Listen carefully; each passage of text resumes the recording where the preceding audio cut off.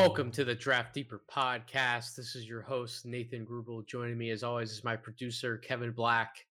We have made it to the end of our Revisiting the Draft Tier series. I've gone through and done 2020, 2019, 2018, and we wrap up the series going back to the 2017 NBA draft class and seeing where a lot of these guys fall now in terms of within my tier system. So I want to go through, as we've been doing, tiers 1 through 4, talk about each player I have within those tiers a little bit. And then I kind of want to look at the series as a whole at the end of this podcast and see what we've actually learned, or more or less what I've learned from doing this exercise, because some of the results to me were very interesting. Again, just to kind of review 2020 and 2019, those were two incredibly recent drafts within the last 2 years. So you would expect, sure, we're doing evaluations and we're doing projections, but they're still pretty raw projections at this point. So you would figure that those tiers 1 through 4 would be saturated with more players than us going back and doing 2018 or 2017, for example. That certainly is its own exercise in and of itself. And this yielded some pretty interesting results because the pool of players did get smaller. Now we're in 2017. We're at about 18 total guys I have between tiers 1 through 4. But some really good names still on this list today from the 2017 NBA draft. So let's start at the top. Tier 1, again, for a little bit of a refresher in case you haven't listened to any of our other tiers podcasts. Tier 1 would be your MVP caliber player. So not only just a franchise cornerstone, but somebody you could envision winning an MVP award in the future or be in contention for that award. And in turn, an MVP caliber player is also generally that top option on a really good the championship level team. That's the kind of player you're looking for to really vault you into title contention and then take you over the top. So I have two players in this tier: Jason Tatum being in this MVP caliber tier 1, and also Donovan Mitchell.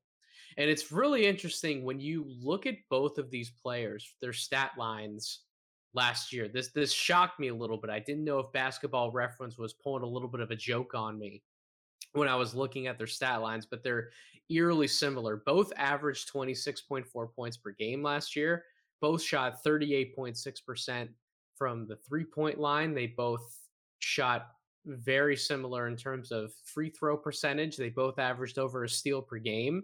Their turnovers per game were almost exactly identical. They were within zero point 0.1 of each other. And then they both had a 21.3 player efficiency rating, and you can take a look at some of the synergy profiles. There's obviously a few differences there. Jason Tatum being much more of a polished mid-range scorer and finisher around the basket. Donovan Mitchell rating out much better in terms of perimeter shots away from the basket, and those long jump shots is really where Donovan Mitchell thrives. And you even saw that in the playoffs this past year. It seemed like he was almost automatic from 3-point range, even pulling up for some of those long twos off the dribble. And Jason Tatum can hit those shots as well. He's just not nearly as efficient when you factor in the volume as somebody like a Donovan Mitchell from long range, for example. But Jason Tatum, still, the fact that he can hit those long range shots, and again, a more complete scorer from the mid range and finishing around the basket. He's a bigger player. He's 6'9" compared to Donovan Mitchell, registering around 6'1". So there's the biggest difference there in terms of their offensive output.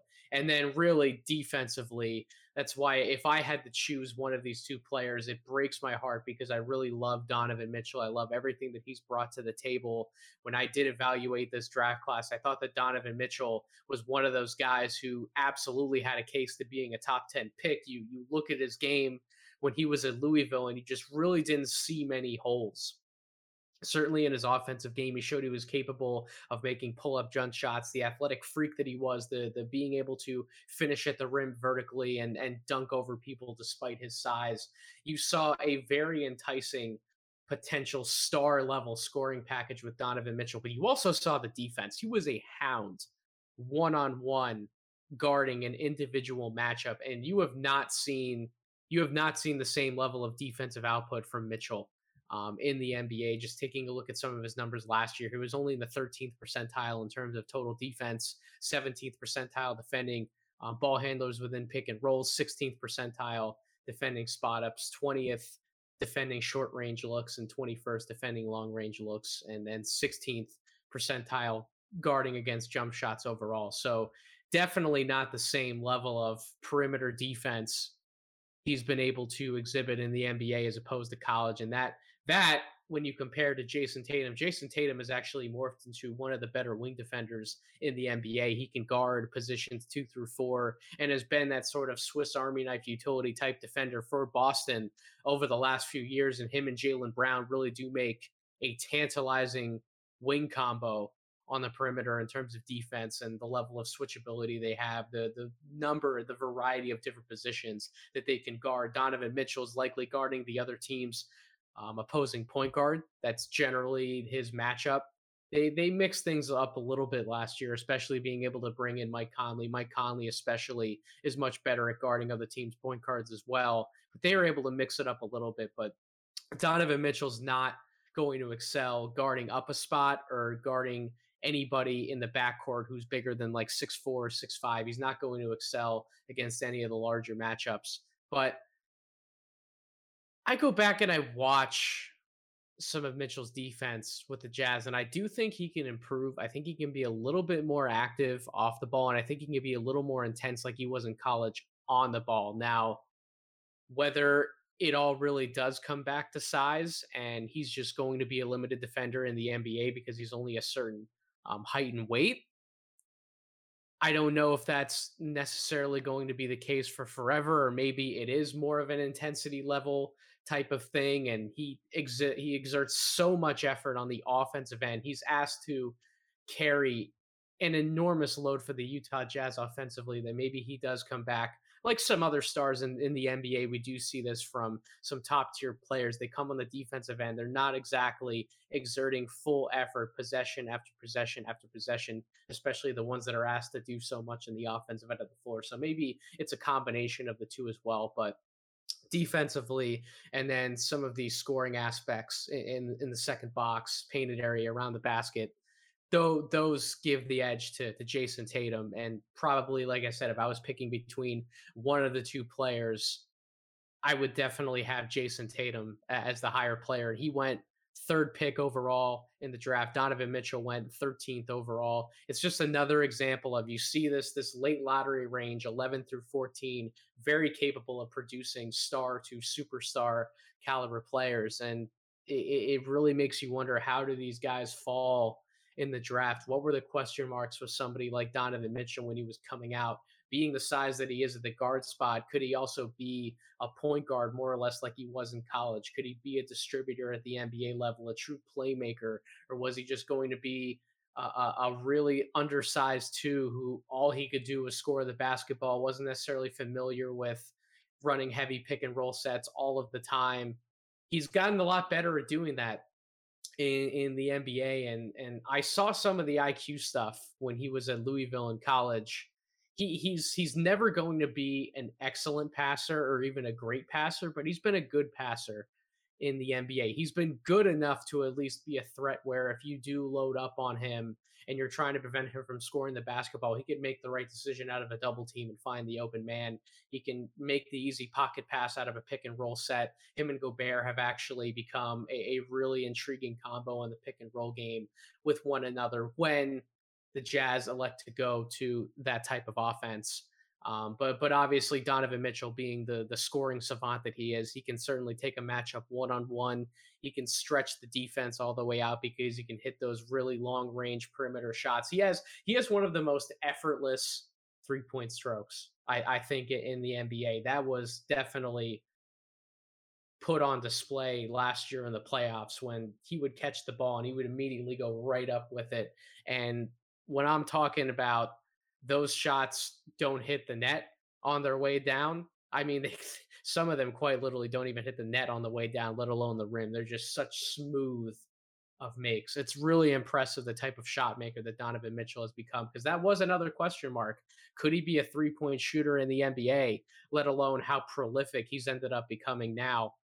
that he's established himself as a superstar caliber player. It's amazing what Donovan Mitchell's done to his offensive game and how far he's been able to carry the Utah Jazz, even though they haven't made it to the conference finals, they haven't made it to the NBA finals.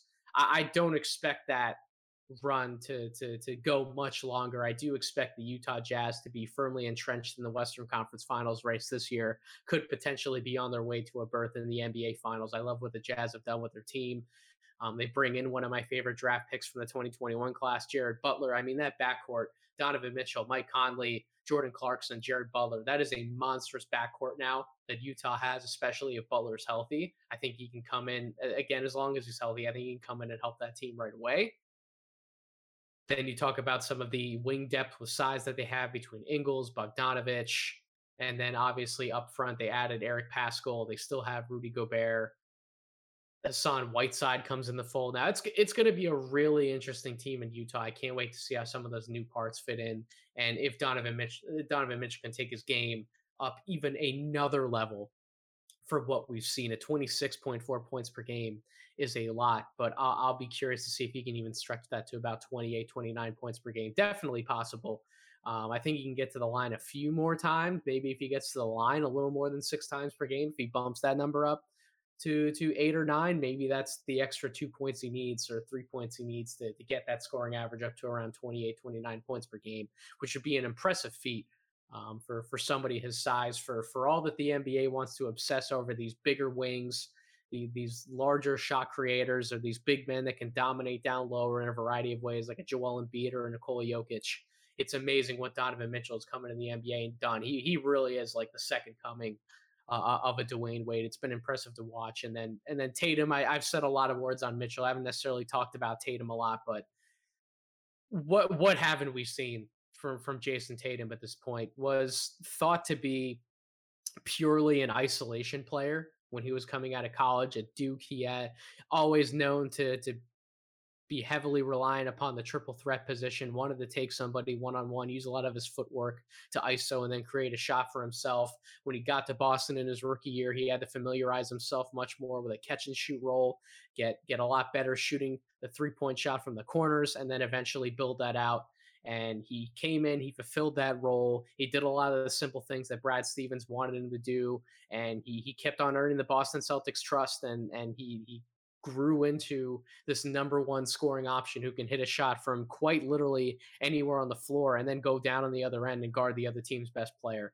Jason Tatum is one of the most underrated two-way wings we have in the NBA. When you use the phrase two-way wings, you're always throwing around like Kawhi Leonard or Paul George. You're not always throwing around Jason Tatum. We see the type of shots he's able to hit on the offensive end, the step back threes, the game winner, the clutch type shots that he can make, but you're not always talking about his impact defensively. You're not always talking about his ability to rebound the basketball. His passing ability is a little bit underrated at this point as well. He averaged 4.3 assists per game last year. I used a comparison of him when we were talking about the 2021 draft class. Everybody wanted to talk about Jalen Green's offensive ability from a scoring standpoint, but what could he bring to the table in terms of passing the basketball? Could he become a playmaker in the NBA as he continues to develop? And I used Jason Tatum's name as an example for what I think Jalen Green can become, where Jason Tatum's not a great passer, but he's become a really good passer. He's become somebody who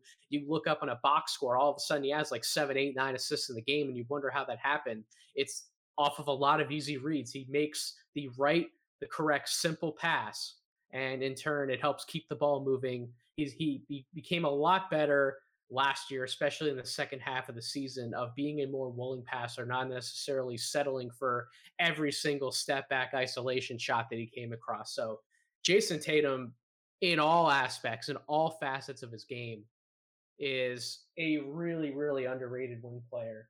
And again, I'm incredibly excited to see how he keeps expanding and developing his game as well, because both Tatum and Mitchell are still so young, but already among some of the better players in the NBA. So let's move on to tier two. So tier two, I have three players here, and again, a tier two would be a max contract type player, but not exactly on the same level or in the same stratosphere as your tier one MVP caliber players. So the three guys I have amongst tier two would be De'Aaron Fox, Bam Adebayo, and John Collins. I'll start with De'Aaron Fox, who had a pretty underappreciated season last year for Sacramento. I know that the Kings technically underperformed. It's like 2 years ago they were in the fight for a playoff spot, and last year they sort of fell out of the race altogether. But Fox still averaged 25 points per game, 7.2 assists per game, shot about 48% from the field, 32% from 3-point range, 72% from the free throw line. Those are the two percentages that stick out to you right there. Obviously, the jump shot has been the biggest question mark about his game since he's came into the NBA.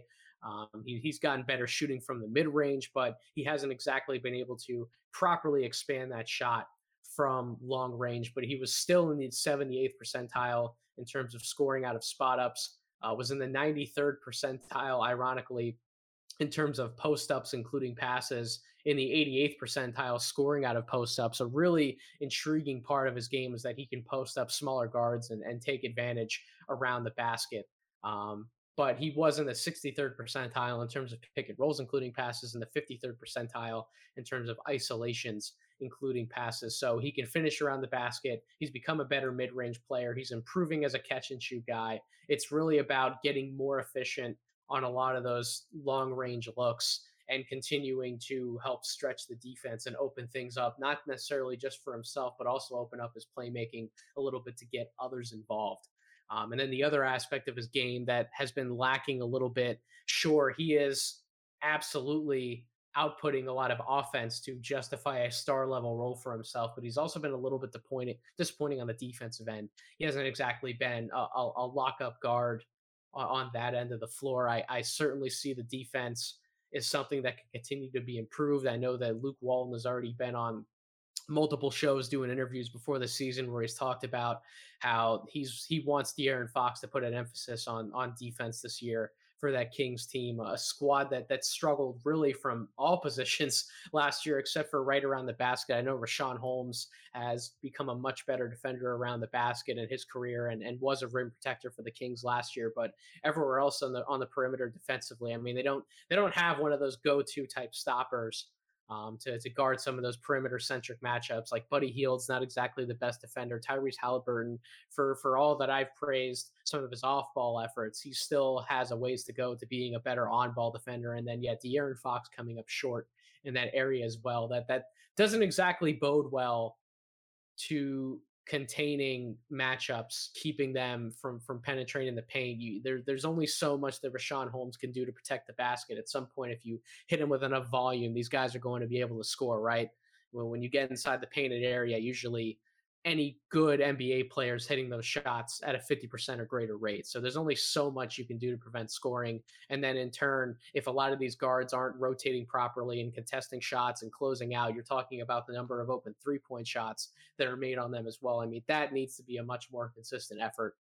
So Fox leading that charge at the point of attack, being a much better defender, putting pressure on the opposing offense almost as soon as they cross half court. If Fox becomes a better defender, at least in that regard, brings the effort level, the intensity, sets the tone for everybody else on his team, particularly on the perimeter, that could go a long way. So definitely want to see him improve in that area. But offensively, it's about the jump shot. But he's been such an underappreciated player since he came into the NBA. Probably should have been drafted higher than the 5th overall pick. Then we moved to Bam Adebayo, center for the Miami Heat, was the 14th pick in the draft. I wouldn't necessarily use the term underrated with him. I think especially with the Miami Heat's run in the NBA Finals, he became a lot more appreciated as a player. Last year averaged almost 19 points per game, 9 rebounds a game, 5 assists per game. One of the better playmaking bigs that we have in the NBA, albeit he doesn't necessarily have the jump shot to go along with some of those passing aspects, and his face-up game can still be a little better, well-rounded because of a lack of jump shot. If he was more consistent from long range, that could open up even more. But last year, while he wasn't the most efficient on some of those mid-range looks, he was at least a lot more willing to take them. And even in the first half of the year, there was a lot of buzz on social media that he had become a much better mid-range shot maker, and that would only continue to open things up for his teammates. But Bam Adebayo being one of the more complete players on both ends of the floor in this draft class, highest PER out of anybody in this draft class, 22.7 PER last year, and he had a 62.6 true shooting percentage, 77th percentile in terms of total offense. Again, the playmaking numbers really come to light when you look at his scoring out of pick and roll sets. He was in the 73rd percentile scoring out of pick and roll sets as the ball handler, not the roll man, where he was the 85th percentile, but as the ball handler in those sets, and then in the 92nd percentile when you factor in pick and rolls, including passes. So those are numbers you don't see those every day from a big man. To be perfectly honest, obviously a really good finisher around the basket, 91st percentile on those shots, finishing about 68% of his looks around the basket. If he becomes a better catch and shoot guy, he gets involved in a lot more pick and pops, not necessarily doing everything off of a short roll and then immediately looking to pass. If he can be a better catch and shoot guy, better than the 21st percentile in those looks, that would also go a long way to helping his overall offensive output.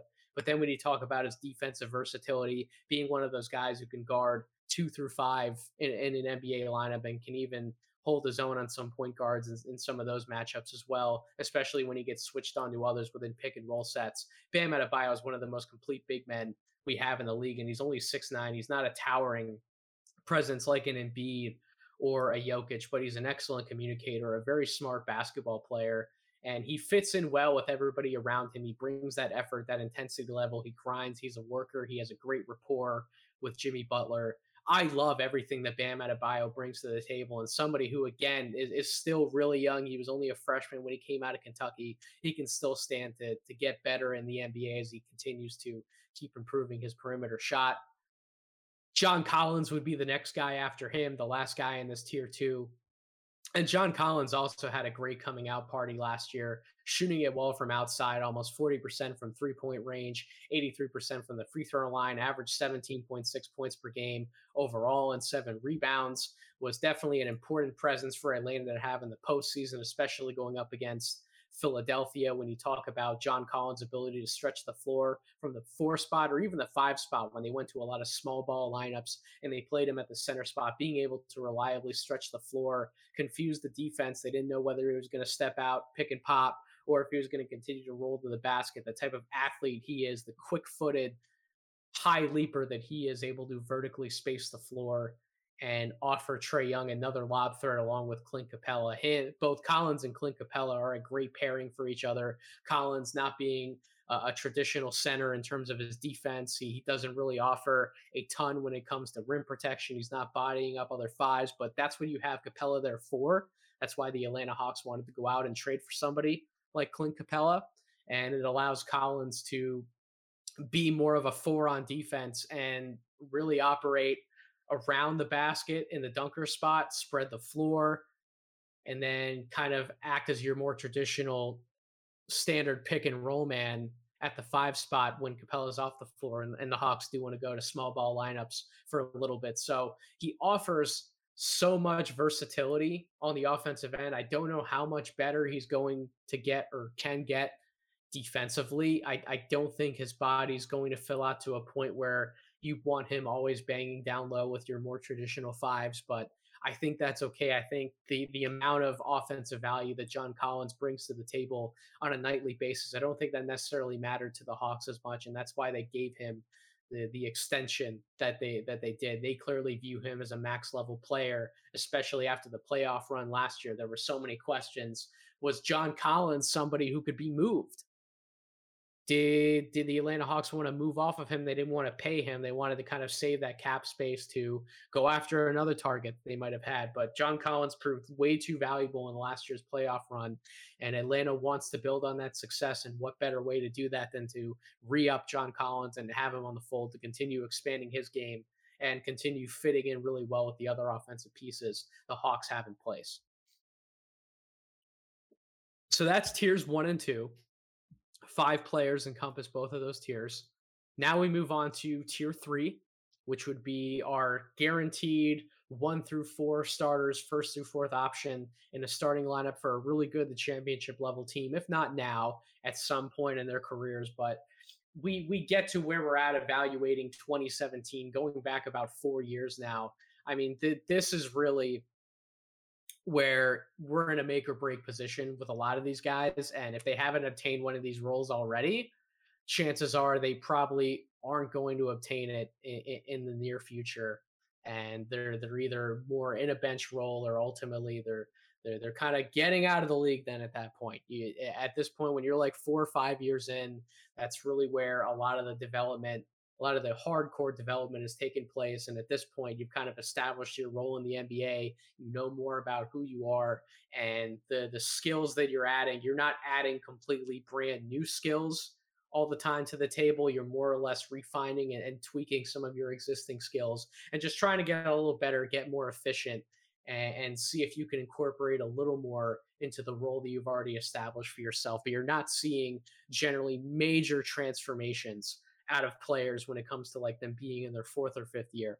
So in this tier three, ironically, I have the first and second overall picks in this draft back to back in Markelle Fultz and Lonzo Ball. Markelle Fultz, we know the story. He got hurt in his rookie season. His shoulder got messed up. He had to change how he shot the ball. He completely destroyed his jump shot. And it's really been a long rebuild to getting him back to the point where he could knock down some of those pull up mid range jump shots that he was known for, and then hopefully continuing to expand and get that 3 point shot back. And yeah, definitely has been a work in progress. He was hurt last year. He only played about, I think it was about 9 games that he played last year for the Orlando Magic. In the previous year, where he had more of a longer term season, he showed some progress, making jump shots at the very least from the mid range, but he still lacked more of that complete scorer's repertoire that you saw from him out of the guard spot at Washington. He was one of the most complete scoring guards coming into the NBA, certainly out of this draft class. At the time, he was projected to be the number one overall pick for a reason. We were talking about a point guard who could go out there and average like 27, 5, and 7. I mean, that is without a doubt a superstar level player, somebody who you immediately want to throw a max contract at, a point guard who can potentially also be the face of your franchise. That's what teams thought they were getting out of Markelle Fultz at the time. That hasn't panned out.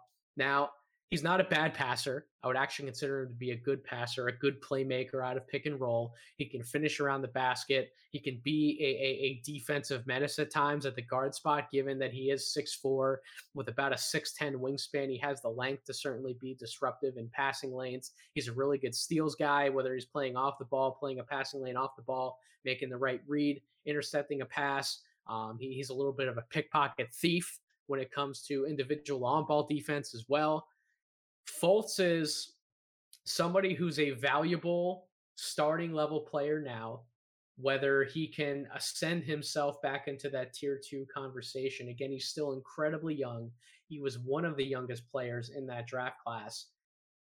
I'm still leaving the door a little bit open, but it's more likely than not that he remains in this tier. He remains a starter for the majority of his NBA career, and that's fine. Just not reaching the ceiling that we once thought that he had. It's a disappointing story, a sad story. Me being a 76ers guy, it hurt when we quite literally traded him for barely even pennies on the dollar. The Sixers really didn't end up getting much of anything back in that trade when they sent him to Orlando. And I'll be interested to see what continues to happen with him in his career, because Orlando, it's that guard logjam. It's not just Markelle Fultz. It's Jalen Suggs. It's Cole Anthony, R.J. Hampton, Gary Harris. There's so many options in that backcourt for Orlando to go to.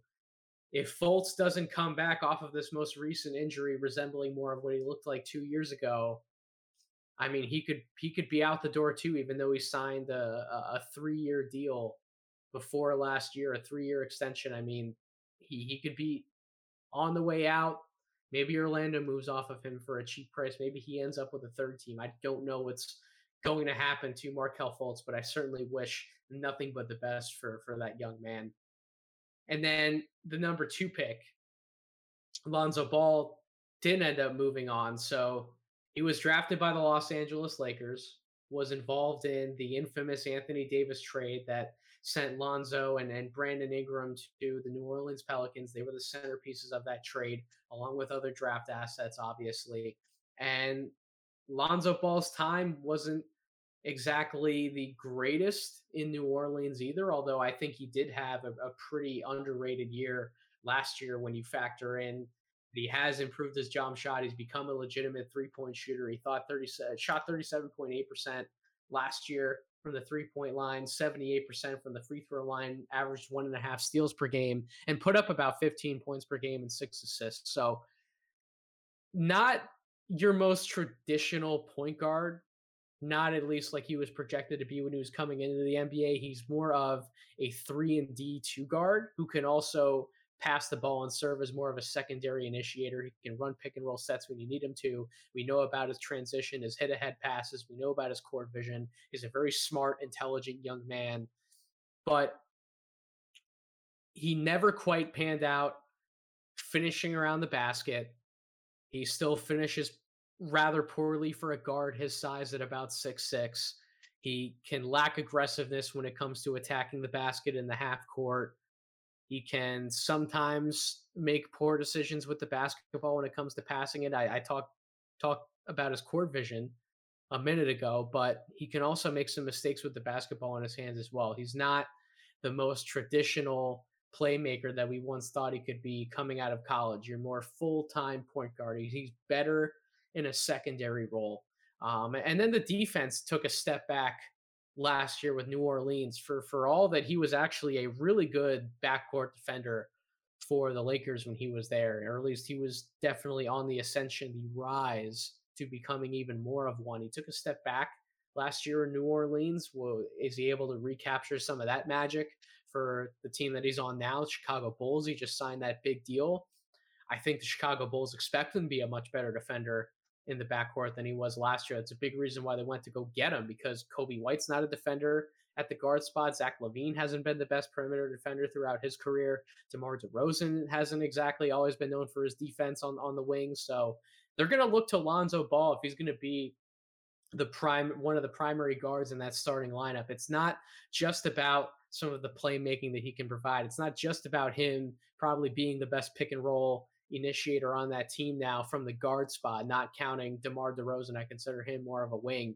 It's not just about the fact that he can spread the floor when somebody like DeRozan or Zach LaVine does have the ball in their hands and they get caught in a little bit of a jam and they need to kick the ball out to a reliable shooter from the corner or from the 3-point range. Yeah, Lonzo Ball can be those things, but they also really need him to bring an edge defensively. They need guys like him and Alex Caruso to be plus level defenders in the backcourt to limit some of the penetration from some of these other drivers and ball handlers, because they don't have your more traditional rim protecting big manning down the front line in Nikola Vucevic. He's not the best big man defender. He can get eaten alive and drop coverage. They need stopgaps on the perimeter to limit penetration and limit the amount of possessions that Vucevic gets involved in on the defensive end of the floor. So I think Lonzo Ball is going to have a good year for Chicago. I definitely think it's an awesome place for him to be.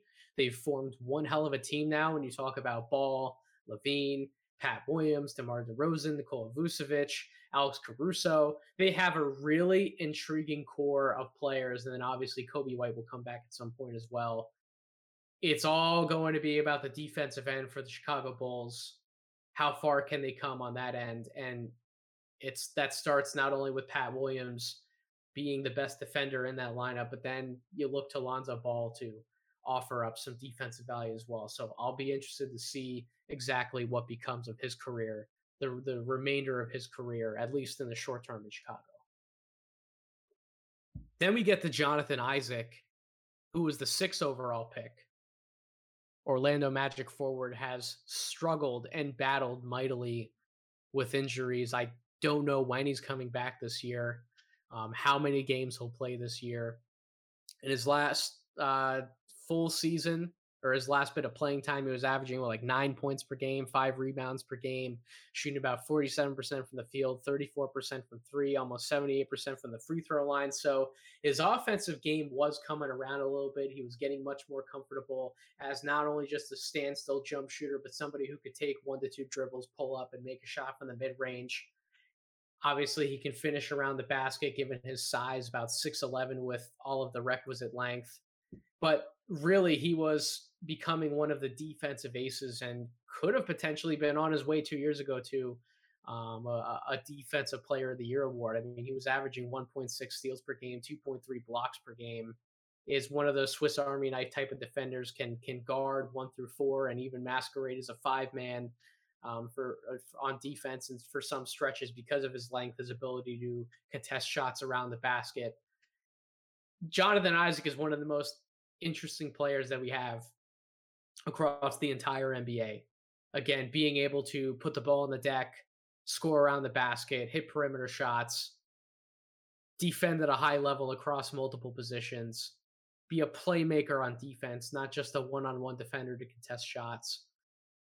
A really intriguing case moving forward, but I just don't know if his body's going to be able to hold up, if he's going to be as healthy that he needs to be to graduate into that tier 2 type of player. I think that when he is healthy, he's definitely a tier 3. He's probably like a third option on offense, but again, your primary defensive option on the other end of the floor. So a lot of promise though for Jonathan Isaac. Again, same with a lot of these guys. They're still young.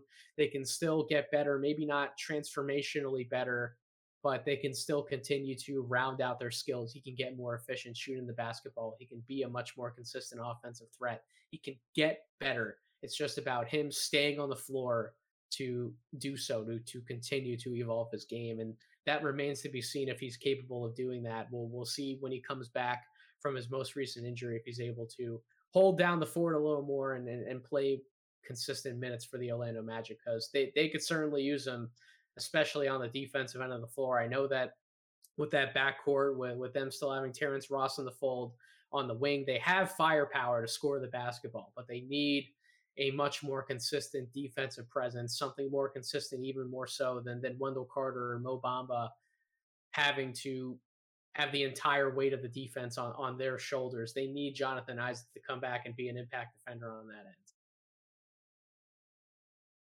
So the next two guys I have here were both drafted in the 20s. Jared Allen was drafted 22nd overall, and OG Anunoby was drafted 23 overall. Two really interesting players. Jared Allen, now being a member of the Cleveland Cavaliers, just signed a 5-year, $100 million deal, averaged 13 points per game last year, 10 rebounds, shot 62% from the field, put up 1.4 blocks per game, had a 20.1 PER, and a 66.1 true shooting percentage, rounding out his synergy profile. He was in the 93rd percentile in terms of offense, finished well around the basket, was in the 94th percentile, finishing in pick and roll sets as the roll man. Another one of these bigs that there's been a pattern with some of these big men that we talked about over these tiers podcasts, where if you're of a certain size, if you're of a certain athletic profile, if you can finish at a high rate around the basket and bring defensive intensity and value, protecting the rim, maybe switching a little bit onto different matchups, being a transition threat, pushing the pace, rim running, there is still a home for those big men. And a lot of those big men are getting paid. They're getting bigger contracts. They're valuable assets to the teams that they're with. And while Jared Allen might never evolve his game into anything more offensively when it comes to shooting the basketball, he's still efficient enough in his role. He's enough of a threat on the boards on both ends of the floor. He's a reliable scorer with what he does, and then he's a rim protector. That's a very valuable role to fill in the NBA. Even so, in today's game where you think everything is downsized, but not everything, Jared Allen is still one of those very valuable big men, and he's going to play a role in Cleveland, guarding some of those 5 men, banging down low with those matchups consistently, being much more of an effort rebounder on both ends of the floor. I'd like the fit with Evan Mobley going to the Cleveland Cavaliers. I've said that a repeated number of times on this podcast, but the main reason why I liked Evan going to Cleveland was because he had Jared Allen to play that 5 spot. Evan doesn't have the pressure of having to guard the other team's best big man and play the five for 30 to 32 minutes a night. He doesn't have to bang down low with those guys all the time. He doesn't have to average 9 or 10 or 11 rebounds per game. Jarrett Allen can do a lot of the dirty work and make Evan's life a lot easier, as to where Jarrett will have the space around the basket to operate as a roll man or even post up at times. And Evan's perimeter oriented skill set, when you talk about his ball handling, his playmaking off the dribble, his ability in time, he'll be able to stretch the floor, especially from 3-point range. He can already hit mid range shots now. You saw some of that take shape in Summer League, but those two are going to be great front court complements with each other. It's only a matter of time. And even if Evans coming off of the bench, they brought in Lauri Markkanen and they traded for him and they gave him a deal. Lauri is another one of those good fits with Jarrett Allen. Lauri will stretch the floor, act as a floor spacer on offense, and Jarrett Allen can man the paint, score around the basket on offense, and patrol the paint, and certainly offer rim protection on defense. So great fit for the Cavaliers.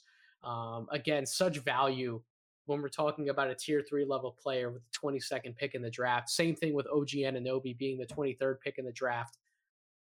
Jump shooting was the biggest question for Anunoby.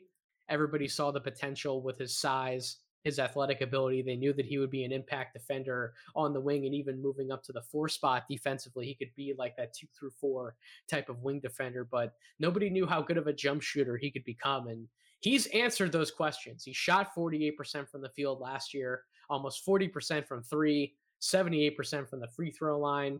79th percentile he rated out in synergy in terms of spot up makes, 77th percentile in terms of transition scoring, 85th percentile scoring off of all jump shots, 85th percentile as well on catch and shoot looks, making 42.5% of those shots. And then he rated out in the 83rd percentile in terms of converting on long jump shots. So that's primarily 3-point shots. So OG Anunoby has really turned himself into a fantastic jump shooter in the NBA, whether he's open or contested. I don't know how much of that mid-range ability is still there to be tapped into and potentially expanded upon.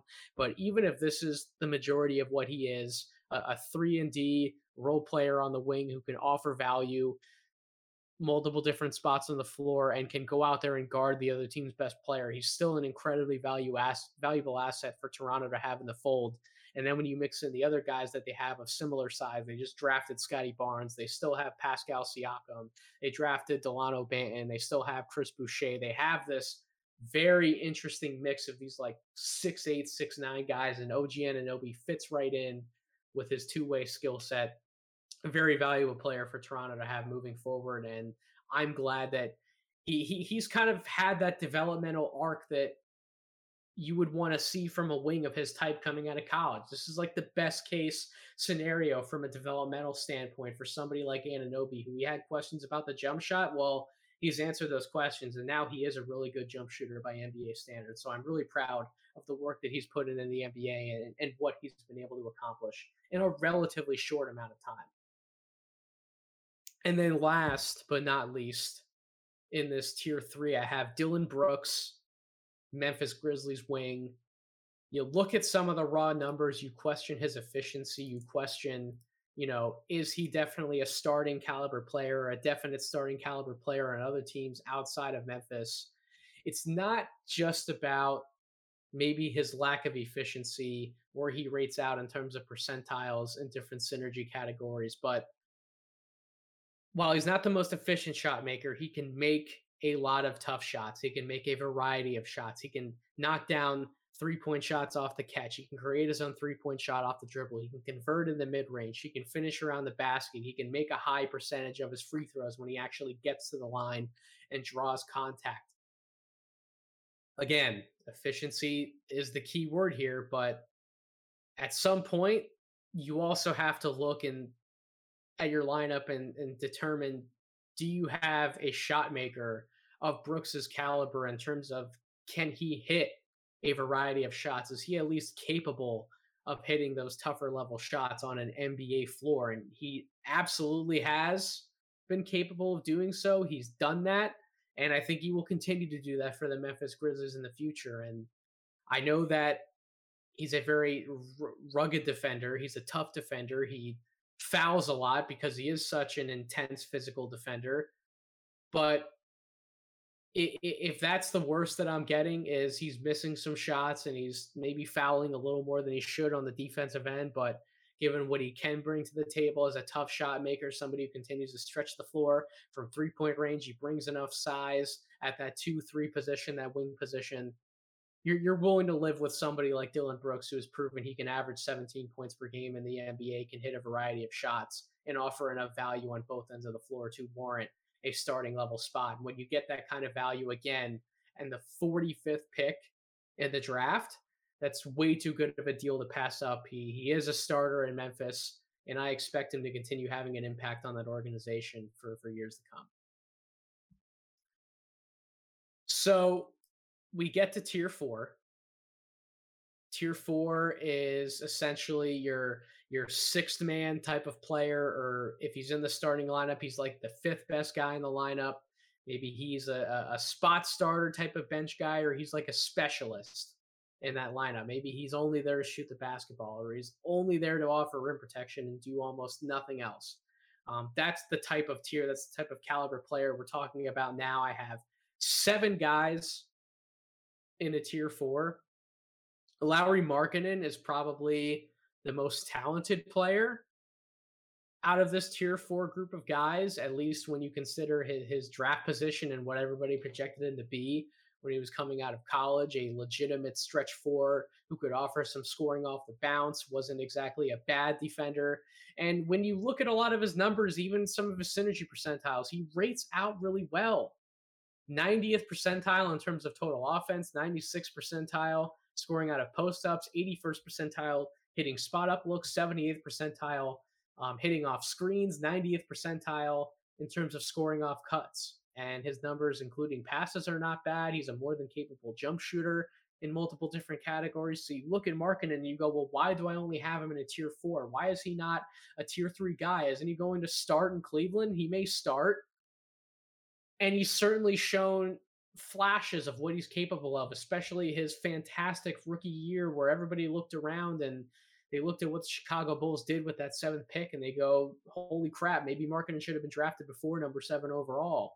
Maybe he would have been worth a top 5 pick. I know plenty of people who gave him top 5 grades coming into the 2017 NBA draft, but he just hasn't put it together consistently enough for me to say that he's on the same level as some of those other guys that I have in tier 3. Those tier 3 guys that I talked about, I think either still have enough promise and enough talent to warrant a bigger role when we're talking about guys like Fultz and Lonzo Ball, or they've shown more complete flashes and they have easier to project skill sets in terms of definite value when we're talking about Jonathan Isaac, Jared Allen, OG Anunoby, Dylan Brooks.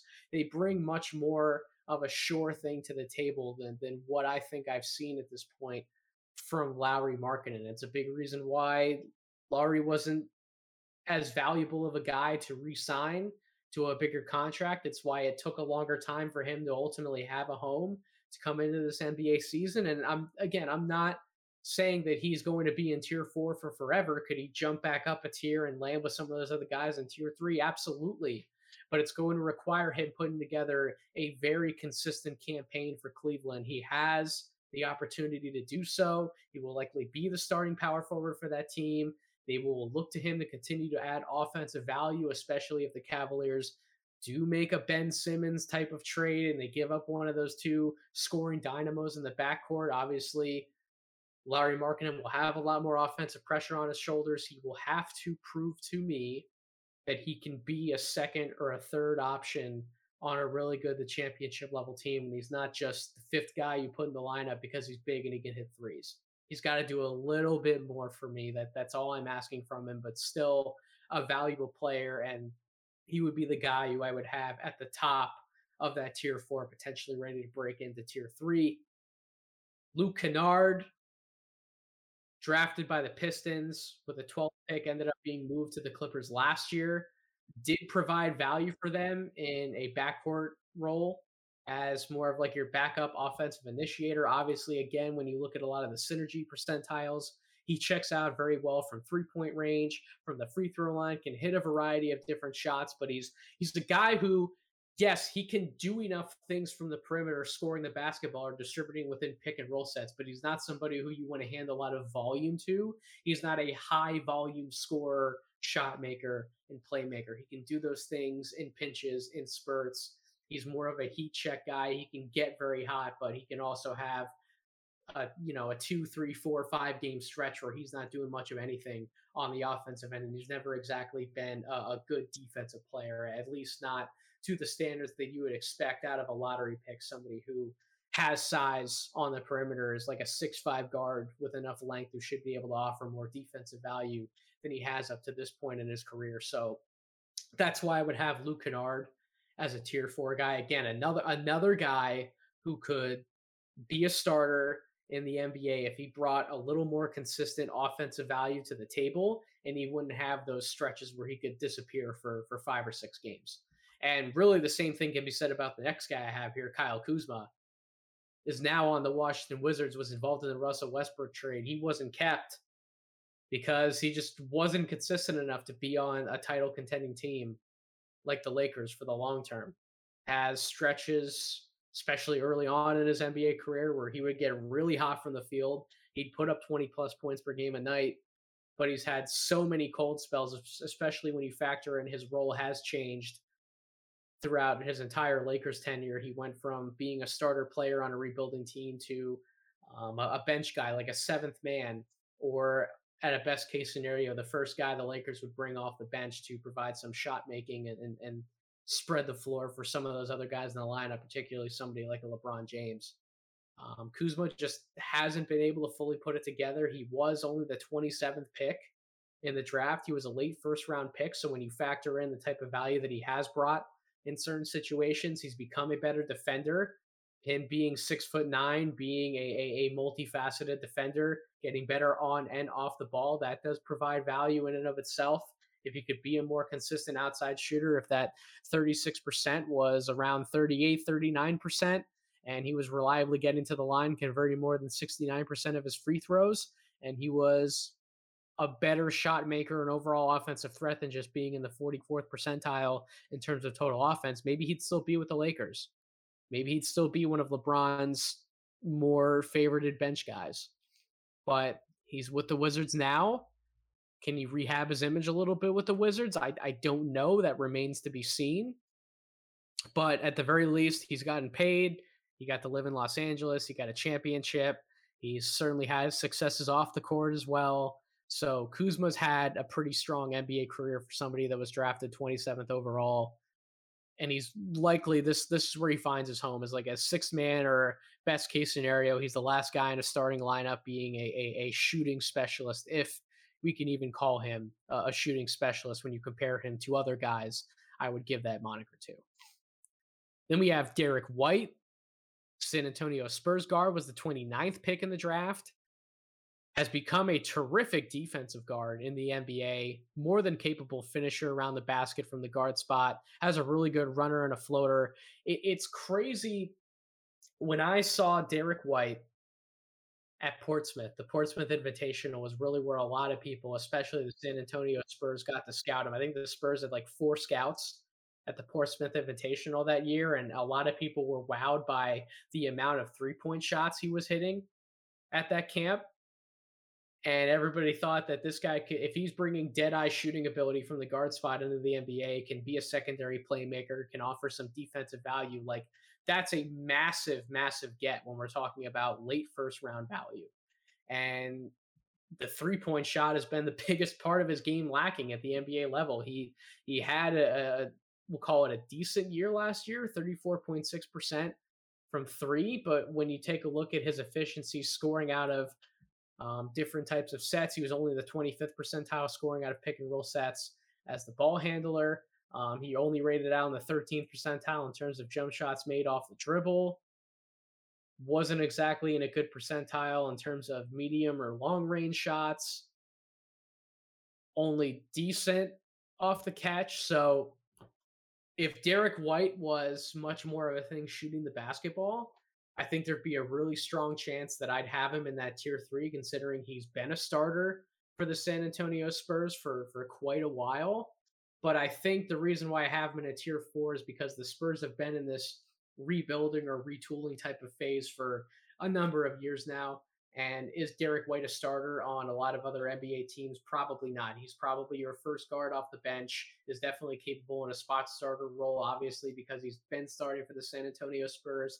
He can hit different shots for you, provide defensive value, but he's not that consistent shot maker at like the point guard spot, for example, that you definitely want your starting lineup for a really good, the championship level team. And he's a little bit undersized for that 2 guard spot. So that's why I have him as a tier 4. Josh Hart for the New Orleans Pelicans, the best rebounding wing, or one of the best rebounding wings I've seen in the NBA. Another guy, if he was a much more consistent jump shooter from outside, if he shot better than 32.6% from 3-point range, he'd be a much more valuable starter. He's a capable and willing passer. He can make enough shots to keep himself on the floor. As I mentioned, his rebounding value for somebody his size is terrific, but he's not as complete of an offensive player and not as reliable of a shot maker, especially from outside you would want him to be a consistent starter. Like you've heard on enough podcasts, you've read in enough pieces that if the New Orleans Pelicans, if the best that they're doing is trotting out a lineup and they're expecting Josh Hart to hit every single corner 3-point shot that comes his way, even if he's open, he's probably not making all of them, or he's probably not making an incredibly high percentage of them. He's just never put it together, especially from the corners in terms of his 3-point shot. If that was a different story, that was a different case, then his tier would be a different story. I'd probably have him as a tier 3 guy, even though he's not starting for the New Orleans Pelicans. He could be on another team and likely start somewhere else if that was the case, but it just hasn't panned out that way. So I have him as a tier 4 player. Then the last 2 spots I have for tier 4, and then we'll put a bow on this podcast. I have Thomas Bryant for the Washington Wizards, who actually has been a starting caliber player last year, will come back and has a chance to be a starter for the Washington Wizards. I have him as a tier 4 because he fits that mold perfectly for this draft class of being like the 5th best guy in the lineup, right? Like he's not a high volume offensive big man to where you want to funnel a lot of responsibility to him. He's not exactly your most shut down rim protector that you might have, but in a more limited offensive role, he can be hyper efficient. Had a 70.4 shooting percentage last year, while the 3-point shooting and the free throw shooting is a work in progress from a volume standpoint. Still on 2.1 3-point attempts per game last year. He shot almost 43% from the 3-point line and then 66.7% from the free throw line, a work in progress, but he rated out in the 99th percentile in terms of total offense, provides value, making some open jump shots here and there, providing value off cuts, offensive rebound putbacks, and transition offense. So he provides enough value on enough areas of the floor to where he could be a tier 3 player. He might bump himself up into that tier at some point this year. That remains to be seen if he can be that consistent and provide that much offensive value when you factor in volume. But still, the type of player that the Wizards now have in the fold, considering he was the 42nd pick in the draft, that is massive, massive, massive value for that draft spot. And I cannot wait to see some of the things that Washington does with that front court, how they stagger the minutes for Bryant and Gafford. Talk about throwing 2 different looks at an opposing defense when you have Gafford being the athletic rim running vertical lob spacer, and then you have Thomas Bryant who can finish around the basket on post ups, but can also stretch the floor for you at times. Just 2 different dynamics the Wizards can throw at other teams to catch them off guard. And then the last guy I have here, 51st pick in the 2017 NBA draft, my favorite backup point guard in the league. Sorry, Jalen Brunson, but I think Monte Morris is the best backup point guard in the NBA. He has provided massive value for the Denver Nuggets. He's going to find himself playing a lot of minutes, a lot more minutes than he has in the past for the Nuggets this year, given Jamal Murray's injury. We don't know fully when Jamal Murray's coming back. The rumors around March or April, but Morris will get more opportunities. And in a bench role last year, 10.2 points per game, 3 assists per game, 48% shooting from the field, 38% from 3-point range, and 79.5% from the free throw line. 75th percentile in terms of total offense, 86th percentile scoring out of pick and roll sets as the ball handler, 75th percentile pick and rolls, including passes, and a surprisingly good finisher for somebody his size. He's listed at 6'3". I think he's more like 6'2", 81st percentile finish around the basket, making about 66% of those shots. And then we know the kind of perimeter dynamo that he can be as well. The steady playmaker.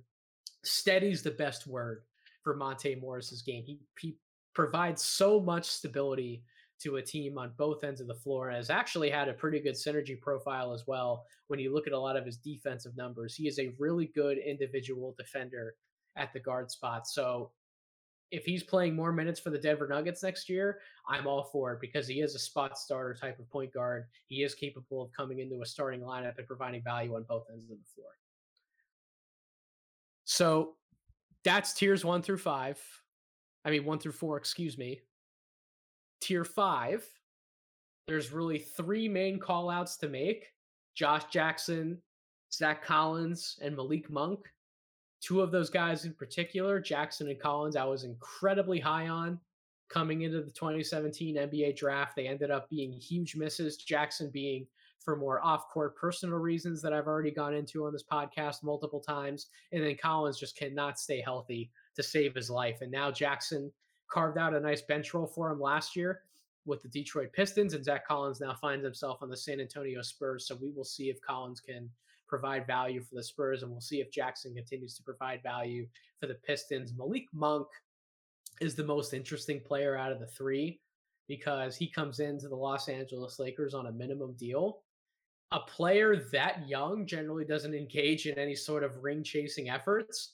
But if Malik Monk comes in, can help the Lakers win a championship, and he is somewhat of a contributor in doing so, then he could spark up his value a little more and go after a different kind of contract and look to leave the Lakers in the short term after he's helped them secure a title and has hopefully put up some good numbers and efficient numbers in doing so. Has been a very one-dimensional player up to this point in his career. He's primarily a small, really small, undersized 2 guard who is an outside shooter, not an incredible playmaker, not a good defender. We'll see if he can rehab his image a little bit with the Lakers and help them win basketball games. But those are pretty much the main call outs from this draft class. I could technically mention Harry Giles too. Boy, what a sad story of his.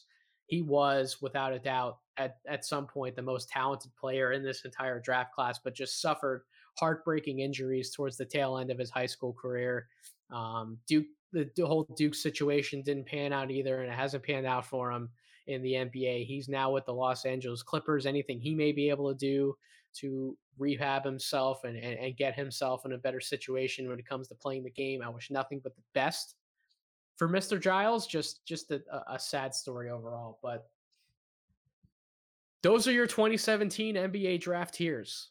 So what have we learned from this exercise? Why was it important to go back and to look at these draft classes and do something like this? I mentioned it sort of at the top when I did the first podcast doing the 2020 revisit just 1 year later, but I talked about how many players we went through at length between tiers 1 through 4, and even some of the names that I was able to hit on like a tier 5. There were so many players that have the door wide open to make an impact in the NBA because they only have 1 year's experience in the league. They're incredibly young. They all have their own different developmental paths to where they could rise up a few tiers, maybe even break into like a tier 3 or tier 2 in some of those tier 2 guys' cases, maybe even get up into an MVP caliber tier. There's so much unknown when you look at those more recent draft classes. And even when you're evaluating a draft class going into the upcoming draft that you're looking forward to, we're going to do the same thing with 2022. I'm sure I'm going to be talking about a mile-long list of prospects throughout the year. And then when I do my tiers breakdown for 2022, I'm sure I'm going to be breaking up that podcast series just like I did this year, talking about a boatload of guys. But when you go back and you look at these draft classes 3, 4, 5 years down the road, it's amazing to see how that list just shrinks. And from what could have been about 30 something players long is now 2017 is now like 18 players long in terms of real impact rotational players are better. And it's really nice to talk about projection with a lot of these draft picks, but not all of them are going to pan out in the ways that we're projecting before they get into the league. It's just not possible. It's not going to happen. We'll see if 2021 and 2020 were truly outlier draft classes in terms of overall depth. If a lot of those guys end up holding on to consistent rotational jobs 3, 4, 5 years down the road, that remains to be seen. But generally, when we go back and we do this exercise, that's not the case. There's only so many jobs in the NBA. It's an incredibly tough job to have. It's a tough career. This is the highest level of basketball that's played in the entire world. You would expect guys to fall out of the league and not live up to some of the promise that they had in high school and college. It's a cold world out there, everyone, and evaluating talent is not easy. Scouting will never be easy. I have plenty of hits and I also have plenty of misses. And doing this is not about right or wrong. It's not about being the best scout out there. It's not about being perfect. It's about getting better every single day. And it's about identifying talent and helping somebody else get better every single day. When you do this job, when you hop on a platform like this and you make it about the love for the game and you make it about more than just yourself and your ego, that I think is when you see the most amazing results and when you actually learn something from doing something like this. That's what I've learned throughout my time doing this. I'm going on my 11th year trying my hand at scouting and evaluating basketball talent. We'll see. We'll see how I do this year. We'll definitely see. I'll have some hits. I'll have some misses, but that's what it's all about. It's about prioritizing the players in the situation and always looking to encourage and help others understand and learn about the game of basketball. That's why I'm here. That's why I'm doing this. That's really at the forefront of everything that I do on the platform that is Draft Deeper. And I thank everyone out there for listening to this podcast series. It was a long series to get through, a lot of players to talk about. That's a good thing because that means the league has incredible depth. And we're going to see how much depth gets added for 2022. The next few podcasts that I'm going to have coming out, NBA preview podcast. The 2021-22 season is right around the corner. I got 30 questions for 30 NBA teams with the Overstated NBA show. We're going to have both of those episodes coming out. Part 1 will be the Eastern Conference. Part 2 will be the Western Conference. And then I have a very special guest lined up in a week where I'm going to do NBA awards ballot previews. We're going to run through our top 3 ballots for every award of the books. Plenty of talk, obviously, about the rookies, but certainly every other award that media could vote for at the end of the year. So I'm excited to get through all those NBA previews. And then once we have those pods out of the way, it's 2022 NBA draft season, the moment that everyone's been waiting for. I'll be fully ready to dive in. And by that point, when I am ready to dive in, start doing some prospect previews, we'll be at November 9th before we know it. The Champions Classic will be here and we'll be off to the races. So thank you all, everyone, again, for listening to these episodes. Make sure that you're tuned in for future content leading up to 2022. Subscribe to this podcast wherever you get your podcast, Apple Podcasts, Spotify, YouTube. Follow us on Twitter at Draft Deeper. Engage with us in conversation. I love talking about this game. I love interacting with all of you. It's the biggest reason why I do this. And I cannot wait for the big year that we're going to have between being on this platform, doing some more work with the Overstated, and coming back to writing and doing a lot more work with a new cast of characters. Well, I say new cast, but a lot of these people I'm going to be collaborating with on a new platform, they're existing in the draft space. You know exactly who they are. I cannot wait as we get closer to the unveiling of a new platform. I cannot wait to share more about content that I have coming in other spaces. So definitely stay tuned to everything we're doing over here at Draft Deeper. Plenty more to come. But for now, hope you have a wonderful rest of your week.